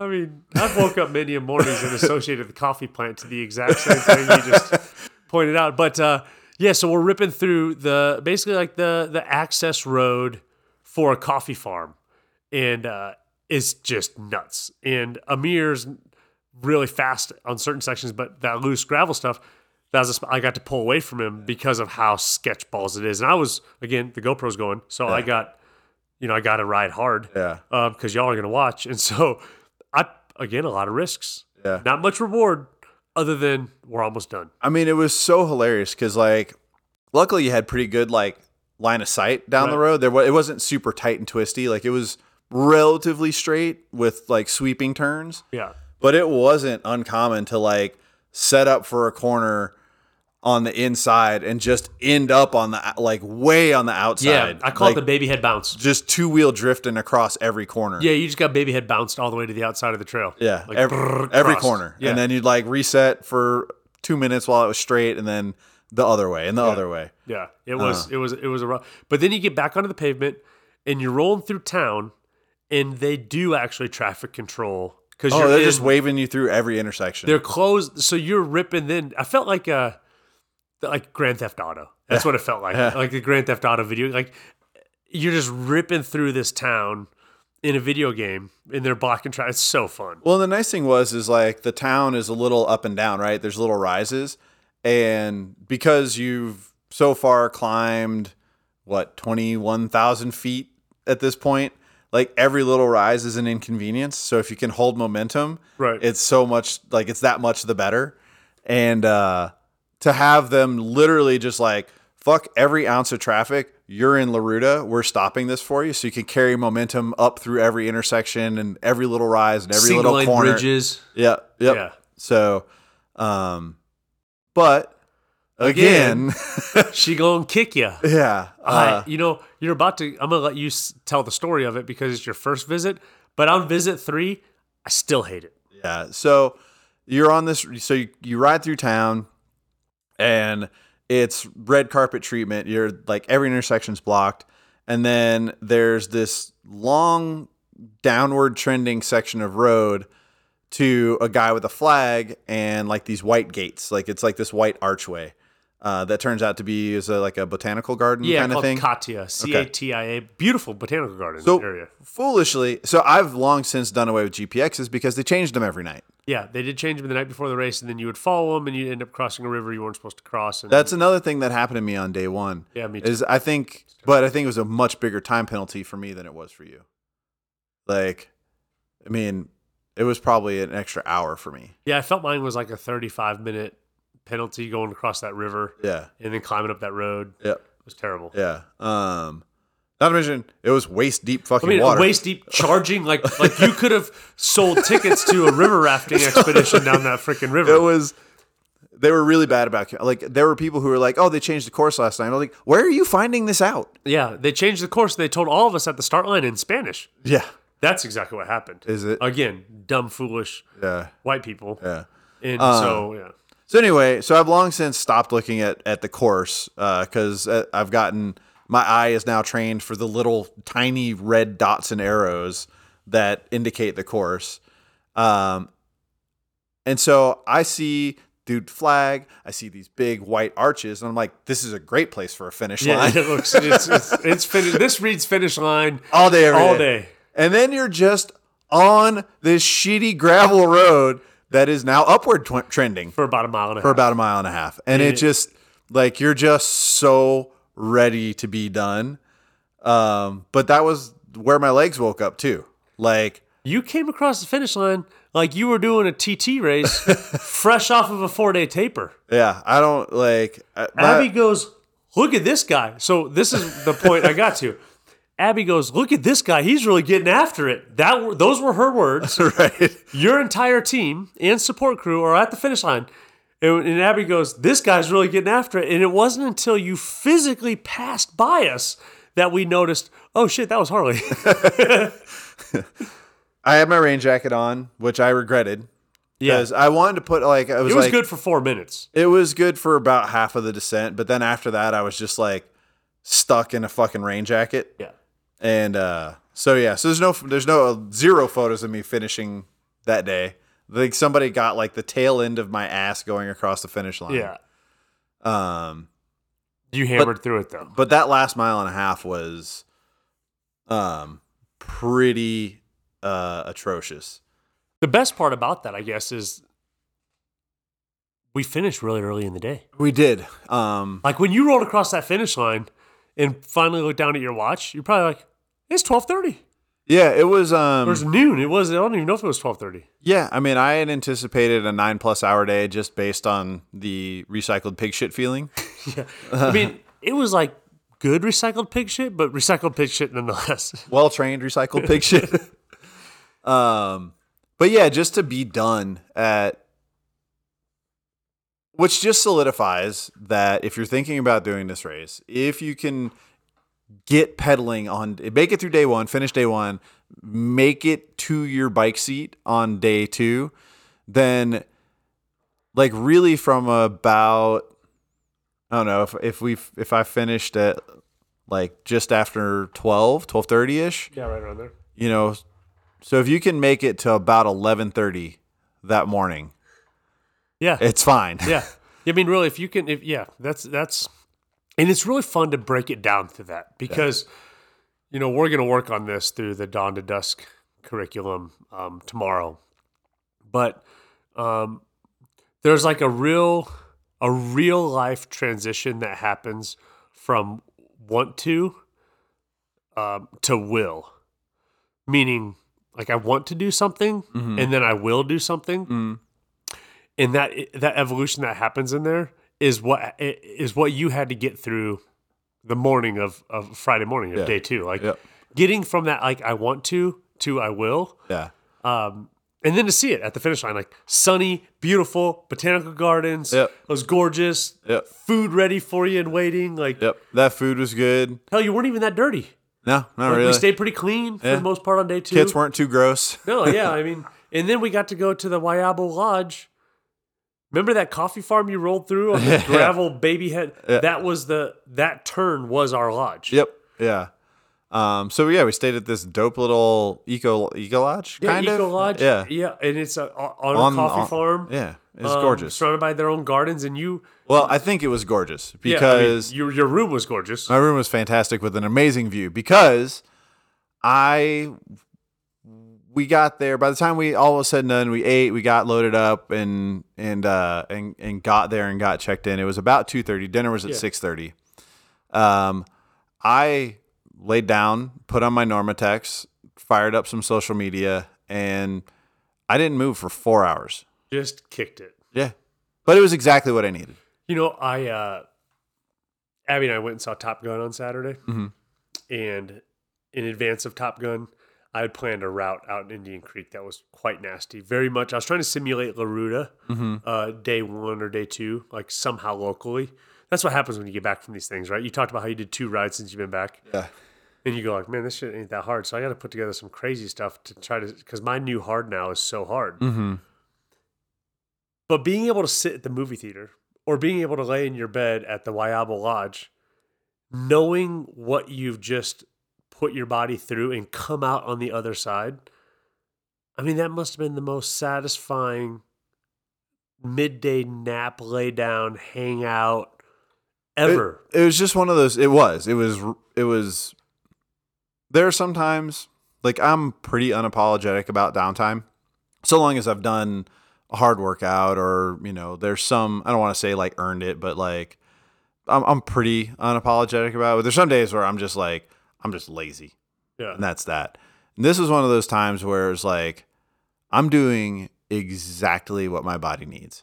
This is just as important as a threshold workout ride or a kettlebell swing. Like, this is every bit. And like, realistically, like, from an experience perspective, it probably would have been more fun to be down in the lobby, hanging out, swapping Normatex around and bullshitting with everybody and like trading war stories. But like, Molly's like, Justin's downstairs, like, doing Normatex stuff and everybody's hanging out. And I was like, that's fucking great. I'm staying right here. I'm staying right here. But it was exactly what I needed. Yeah, like, it was the battery recharge, like that. Get the batteries back to 80% in 4 hours and then trickle charge overnight. Yeah. Well, and also the much like I said, go to the movies after a really hard thing. Yeah. You sit there and be like, oh, dude, that was a day. Yeah. You from what you came from at 3 a.m. that day to where you sat at 3 p.m. now. Yeah. Was a hell of a I keep calling it the rubber band snap. Yeah. But to be able to sit in it was almost like you earned that. That was almost your victory right there. It was being able to be there in that moment and having not quit, having not, tossed in the towel when that was what every fiber of the being might have wanted to do. To be able to sit there and go, I get to do this, and then I just got one more day. I got 3 hours tomorrow. Yeah. Actually, I thought it was gonna be 5 because it's 50 miles. Well, and less that and more just working off of you and Amir and Mental's experience of doing it at a different time of year. Yeah. So we're at dinner, and Elander's hilarious because he's just like the dude with the red yarn on like conspiracy theory guy, like trying to like figure out, and to his credit, like he wants a podium. So he's really trying to like he's verbally processing what he needs to do the next day to get what he wants position wise. But the way he does it, now it's endearing because I do know him now quite well. We got to do these journeys together quite a bit. We'll be in a certain conversation and he's not really involved. He's kind of there. And then he'll just go, I have about 3 minutes and 43 seconds. And he'll go into the middle of his chart. And I'm like, yo, bro, like that was about like, have you ever had a social cue in your life that said like, this is a good time to bring up your madness? Yeah. He'll just Tourette speak that madness. And that's what happened at dinner. Field. Yeah. And I'm like, bro. So we're at dinner, and the dinner there, like they had a full kitchen. They made us an amazing dinner. What was that soup? Oh yeah, I think it the was fennel soup. Fennel and asparagus. Or something like yucca. that. Yeah. Something like that. They made us this amazing dinner. That pork was bomb. But we're sitting there at dinner, and Brian like Tourette's his stuff about like, I need this or that. And you're like, you guys need to pump the brakes because this isn't like a road criterium where it's going to be like pace lines and it's going to be Rudy and you're telling horror stories. Yeah. Like, it's going to be double rutted, axle deep water, mud. There's these wasps that are in the banana fields. And I'm just like, wow, tomorrow's going to be fucking hell. Because it has always been that. And so I was just like kind of thinking about that. And I'm like, well, like if we budget, if I mentally prepare for a 5-hour day, just cause we're tired, it's hard, it's going to be muddy and I'm going to be fighting fucking wasps. I'll just budget for 5 hours, and if it's less than that, awesome. And it ended up being way fucking less. I mean, how long did it take you to go? You went 50 miles. It was just short of 50 miles on a mountain bike. Yeah. What'd you do it in?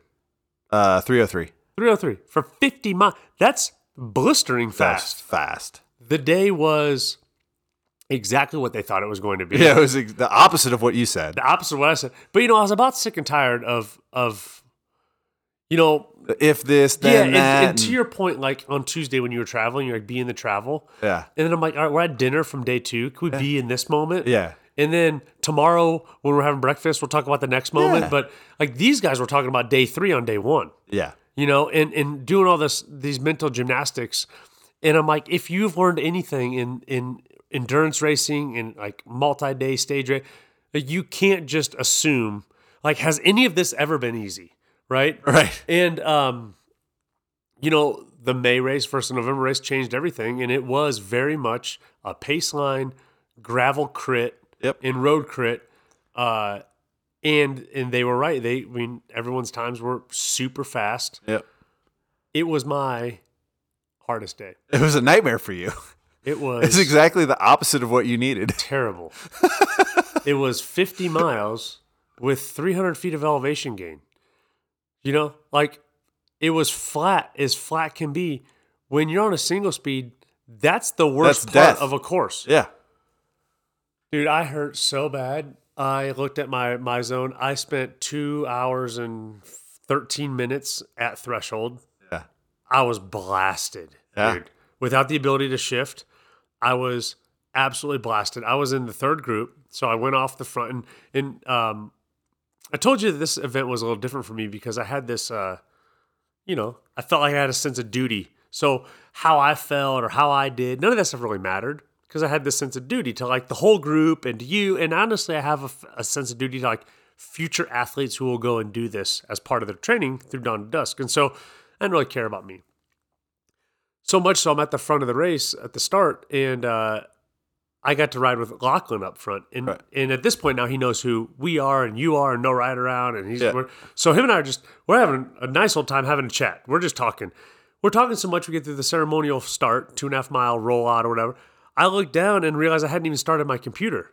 So I go to start my computer and it says powering down, like powering off. Yeah. Because it's going to sleep mode. Yeah. I turn it back on and us is warming up. I'm like, dude, it's 95 degrees out. Like, you're warm. And that was exactly when the flag dropped and the hammer dropped and everyone takes off on the gravel. And I'm like starting this back up. And so I get into a group and I'm in like the third cluster after, a couple of miles, it susses out. I'm in the third cluster. I can hold 16.5 miles an hour on a flat road on my single speed at the gearing I had, 3418. By yourself. By myself, and it's putting all of myself into it, right? So 120, 130 RPM coast, 10 more coast, 10 more coast. That's how you do it. You like pump it, right? Yeah. 16.5 miles an hour. That's about it by myself. For the first 25 miles, I didn't go below 21 miles an hour. I mean, we were hauling it, and I was in a group of 8 dudes. And at any point in time, I knew if I fall off of this group, I look behind me, there's no one there. So we're doing 30-second poles. I'm taking my poles. They're all impressed that I'm taking my poles. But once I come off my pole and I get back onto the back of the train, like I don't really get the rest that everyone gets. And so it was, I wanted to quit my pace line basically the whole time I was in it. Right. I was operating above my pay grade with what I had for a tool. And I just kept looking behind and go, but that is worse. Yep. Like the only way to get done with a bad thing is to get done faster. Right. Right? Like making it easier just makes the bad thing worse because it takes longer. It takes longer. Yeah, so I had a similar experience in that it was kind of hard to tell exactly when everything started just because of the disconnect from the front to the back. Right. But I was in a couple of really good groups. So I was in a monster group, probably 30 riders, including the Tennessee Foundation? The Leadville guys, yeah. Including their whole crew. And they were cooking, like it was a solid group. And I mean, we were doing 18, 19 miles an hour. And it was a big enough group that it was a little disorganized, but it stayed consistent kind of just by virtue of the fact that people would just drop off the front. And then there was probably a core group of like 15 people who knew how to ride in a group like that. But we were absolutely nuking. And we got to aid station 1 well ahead of when I needed anything. Like I'm sitting here being blown away at how fast this group is going, how fast the day is going. So we got to, what was aid station 1 was like 15 miles in or something like that.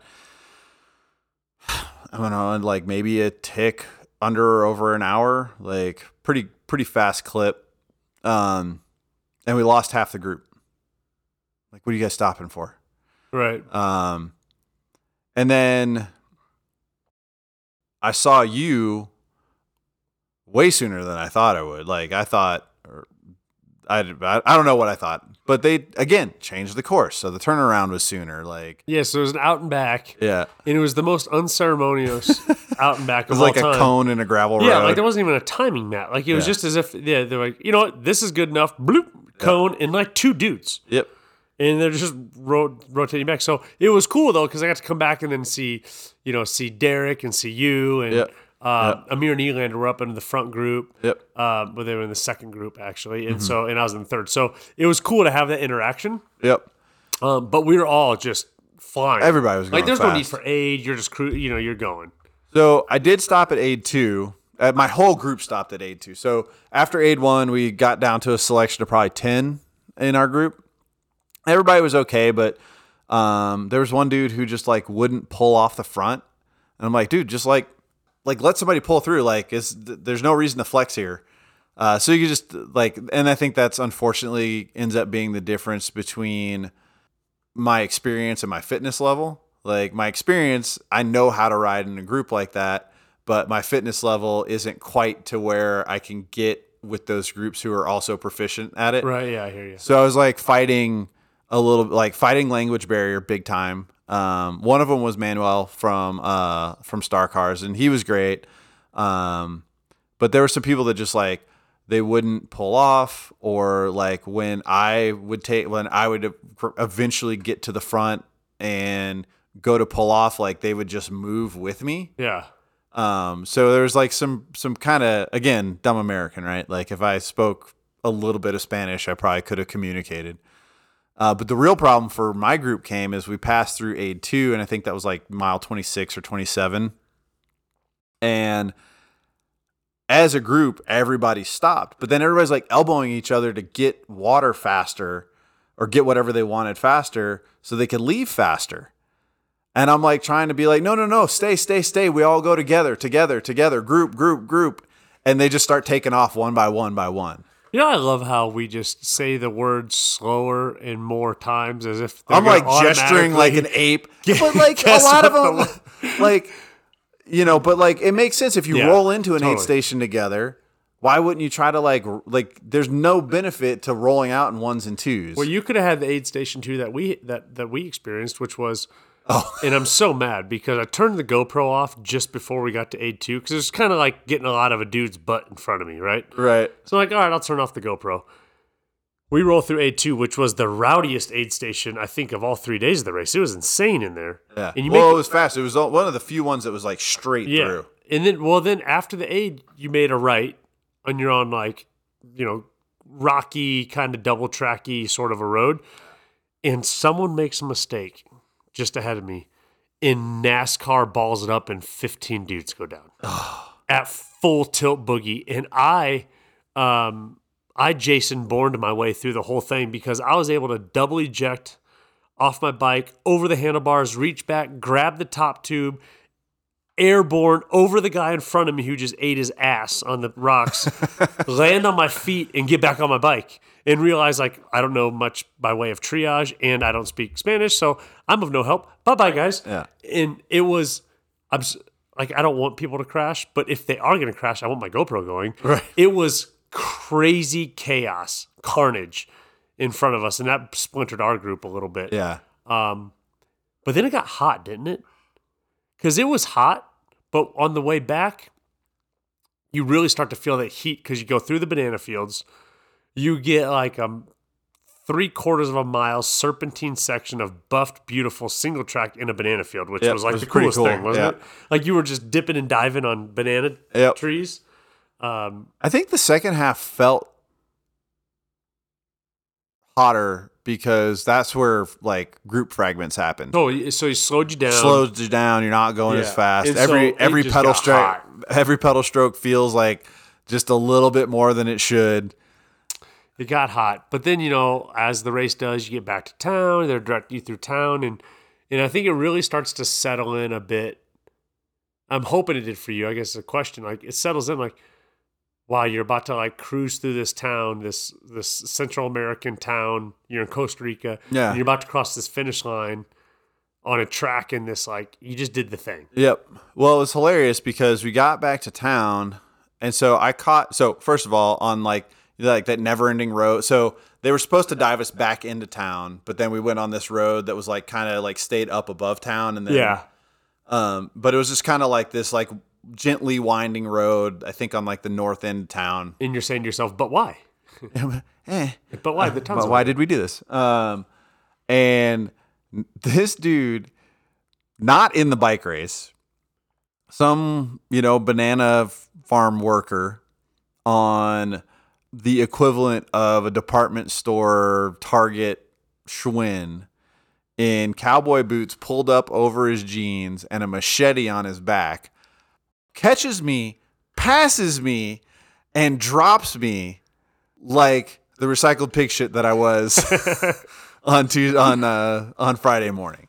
I was just like, well, that just happened. Well, and it goes to show you had to go really far out of your way. Like 3 flights, several $1,000s, a lot to do a hard. He's just going back to work. Yeah, he he's was just- late from or lunch. going home, or he was late whatever. from lunch. Yeah. He took a little bit of a long break because he met up with his chick, and he's just going back to work.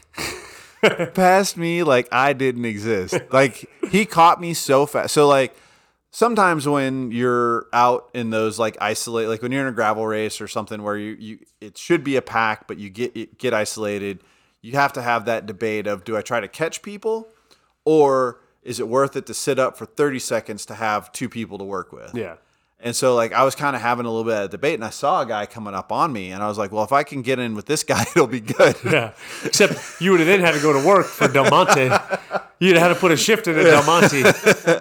But then also, so things start getting familiar. We get back to town, and things are starting to look familiar from the rollout or driving into town, trying to find the finish or the start finish that day. The fuck was that? Yeah. And this dude on a Cannondale is just like quietly riding over my shoulder. And like every time I accelerate a little bit, he matches it and accelerate. And so that's why I came sprinting across the line. It's because Like, for no this fucking guy- reason, I'm like, this guy's not finishing before me. Fuck this guy. And in all of that, I almost got hit by a fucking official's car. So at the beginning of this year, on the heels of how we finished last year, one of your fundamental desires was, I don't want to be the mountain bike racer lifestyle. I want to be the mountain bike racer. Sure.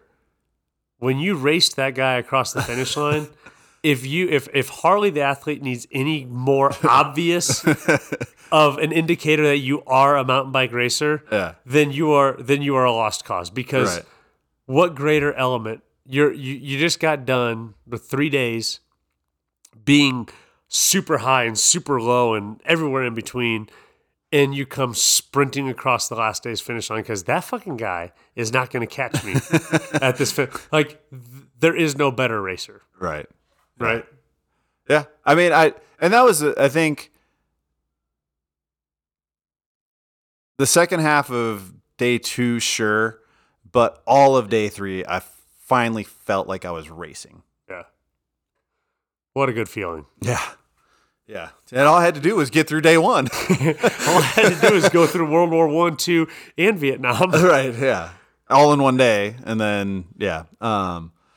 So that was, I mean, the gravity, it's so weird. The gravity of finishing it was huge, but it's almost like even with everything, you don't have time to like settle into it, just the way everything with that race works. It's just like, all right, like enjoy it for a minute because we got to eat and we got to get the fuck out of here. Right. Yeah. And Like enjoy it, but not for too long. Yeah. And that's, you know, I was trying to think about your experience because like you said, we didn't really chat a whole lot since we've been back. Yeah. And I was trying to think of your experience, and you did have, you know, you've always used that term, that Italian pit stop term with me, Yeah. where, you know, it's like, dude, I just got here. Give me a second. Yeah. But there really just isn't a lot of time for that at the event. Sure. Like that. And that's where stage racing in general, but then stage racing internationally, and then stage racing internationally with all these like transports and all these Yeah. things, it just really limits that ability to sit at the finish line and soak it up. Yeah. Or even just like, you know, like when we did Breck Epic on the last night, we had our condo. Like you and I, like we finished up. You and I went and had the best hamburger I've ever had. Right. And then we had like our condo to hang out in. Same thing with Leadville last year. Like we had our condo in Copper to like everybody sits around and high fives and, you know, trades war stories from the day. And like at even on day 3, which was a fast day, and we were all done by noon at the latest. Yeah. Yeah. Like, Not even. Yeah. Like they're breaking the race down. Yeah. Like I mean, you, well, we you don't have to go home, but you can't stay here. yeah, like we had to take a trickle water shower, sort of, pseudo. Yep. I mean, not even that. We had to break our bikes down and put them in the bike Yeah, bags. we still had to like disassemble our bikes and eat. And Mental gave his bike to the bike wash people, but then, well, and so did you. But then you had to go chase them down because they get put on a semi. So they get put on a truck to go to San Jose to leave. Right. You know, Amir and Brian had an even tighter schedule than we did because they just had to get on a shuttle to go to San Jose so they could fly out the next day. They had COVID tests to deal with. Like, there's just no chance to just like, Until we get to Puerto Viejo. yep. And that was where the last 3 days of the trip were kind of that, like, we did that, Yep. you know, and you get to kind of settle in. But do you feel like a conquistador? Like, you know, I try to put the gravity behind the event over the last few years when we've talked about it. And it's just, for me, I feel like having done that race in particular and come out the backside of it is just, I have been something that most people will never be.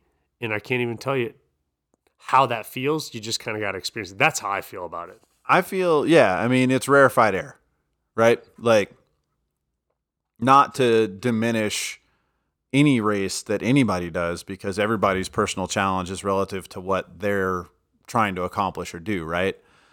But in this upper echelon of hard shit that we do, it's a pretty big step above it, right? Yeah. Like, not to take away how hard Breck Epic was in 2019, but now I look at Breck Epic through the filter of doing La Ruta and accomplishing that, and I'm like, that's super fucking doable. Right. Like, you know, my goal times for this year kind of click into like, yeah, that's also super doable. And so, and inevitably at Breck Epic this year, you may have a morning not as bad, but similar to, and you'll be able to say, dude, I've had a morning worse than this. yeah, like it's one of those. I was talking with Coach Andy, who's been on the podcast before today. He's like, dude, that's one of those things that like fundamentally changes you as a human. And like previous to that, that was Leadville, you know, for me. That previous to that was accomplishing Breck Epic, but those changes weren't as big as this change. You know, and it goes to show, you know, how people always say, like, well, how was your last race? It was the hardest race I've ever done. When you're continuing to evolve, like, you're always doing that hardest next thing. Uh-huh. And so I'll argue that this year's Breck Epic may be another step down this journey path for you because you're going to it with a higher skill set and experience set than you ever had. Right. And I'm so, going to go race it. Yeah, you're going to race it in a way that you've never raced it. Yep. And one of like the really kind of cool sidebar things of all this is now my wife is like, well, what international bike race do you want to do next? I'm like, I don't know. I didn't think much past this one. It was really cool to spend more time with her, obviously, than I ever have before. Yeah. But dude, she is just such a champion of you. It was really cool to like be around that because they were all. I think like Abby was as well, and hell, I had my mommy there. My mommy was there too. So, but they didn't really do a whole like. I gave him such a backhanded compliment. I was like, "Hey guys, like everything you did for us, like we didn't really need it, but it was damn nice to have you there."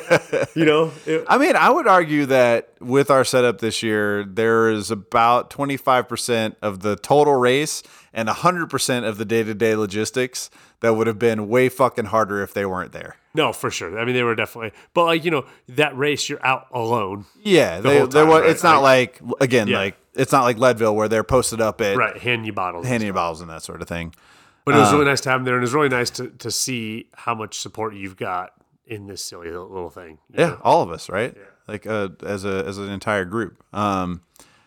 To circle back around to something you said, about critiques about what you could or couldn't have done as a coach, I'm going to let you off the hook 100%.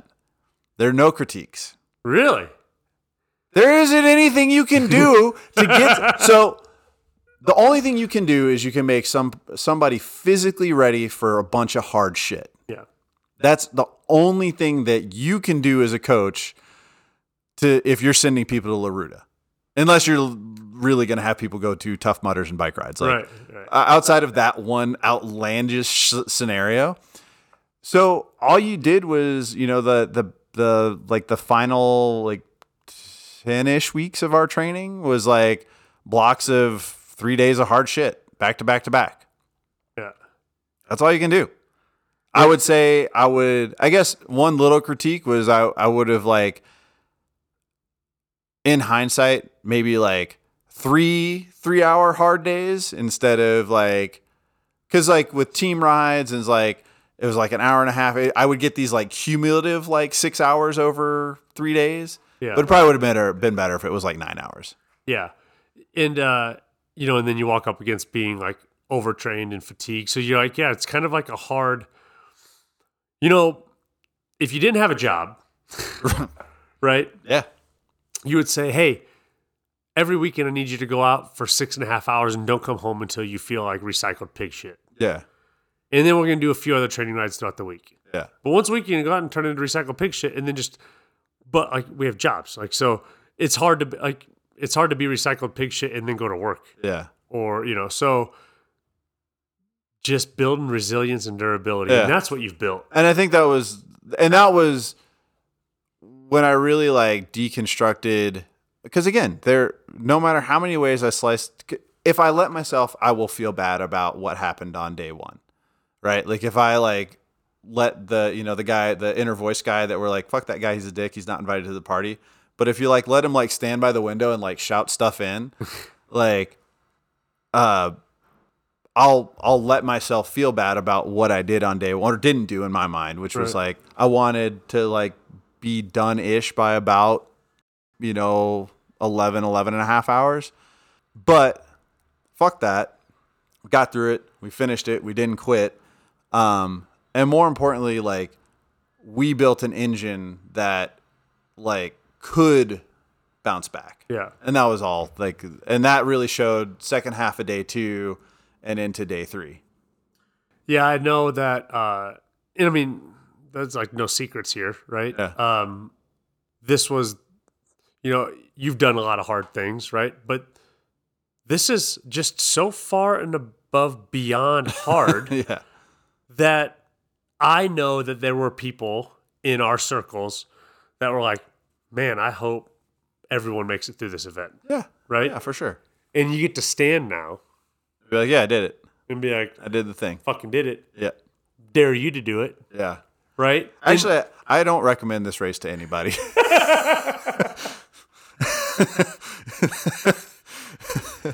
This is coming from the guy that still will sign up for the Ridgeline Rampage, though he hates that race. So we'll see if he's singing that tune in a month. I can't in good conscience recommend this race to. I was talking to one of our teammates the other day, and I was like, look, if you just want to find out what you as a human are made of, comprised of, internally, externally, physically, mentally, emotionally, like if that's the test that you want, go do it. If you want to test yourself at a bike race, don't go do it. This morning I had a guy I was working with, and he asked me, he said, he's like, I'm surprised there weren't like more American racers there. And I had to explain to him kind of the way that world works. Uh-huh. So you have people like Keegan and Finsty and these guys, DeVos, that are like, they need to get good results at marquee big events to continue having a professional career where somebody pays them to ride bikes. Yeah. So you need exposure and you need things like that. That's why Lifetime is doing that amazing thing with the Grand Prix, right?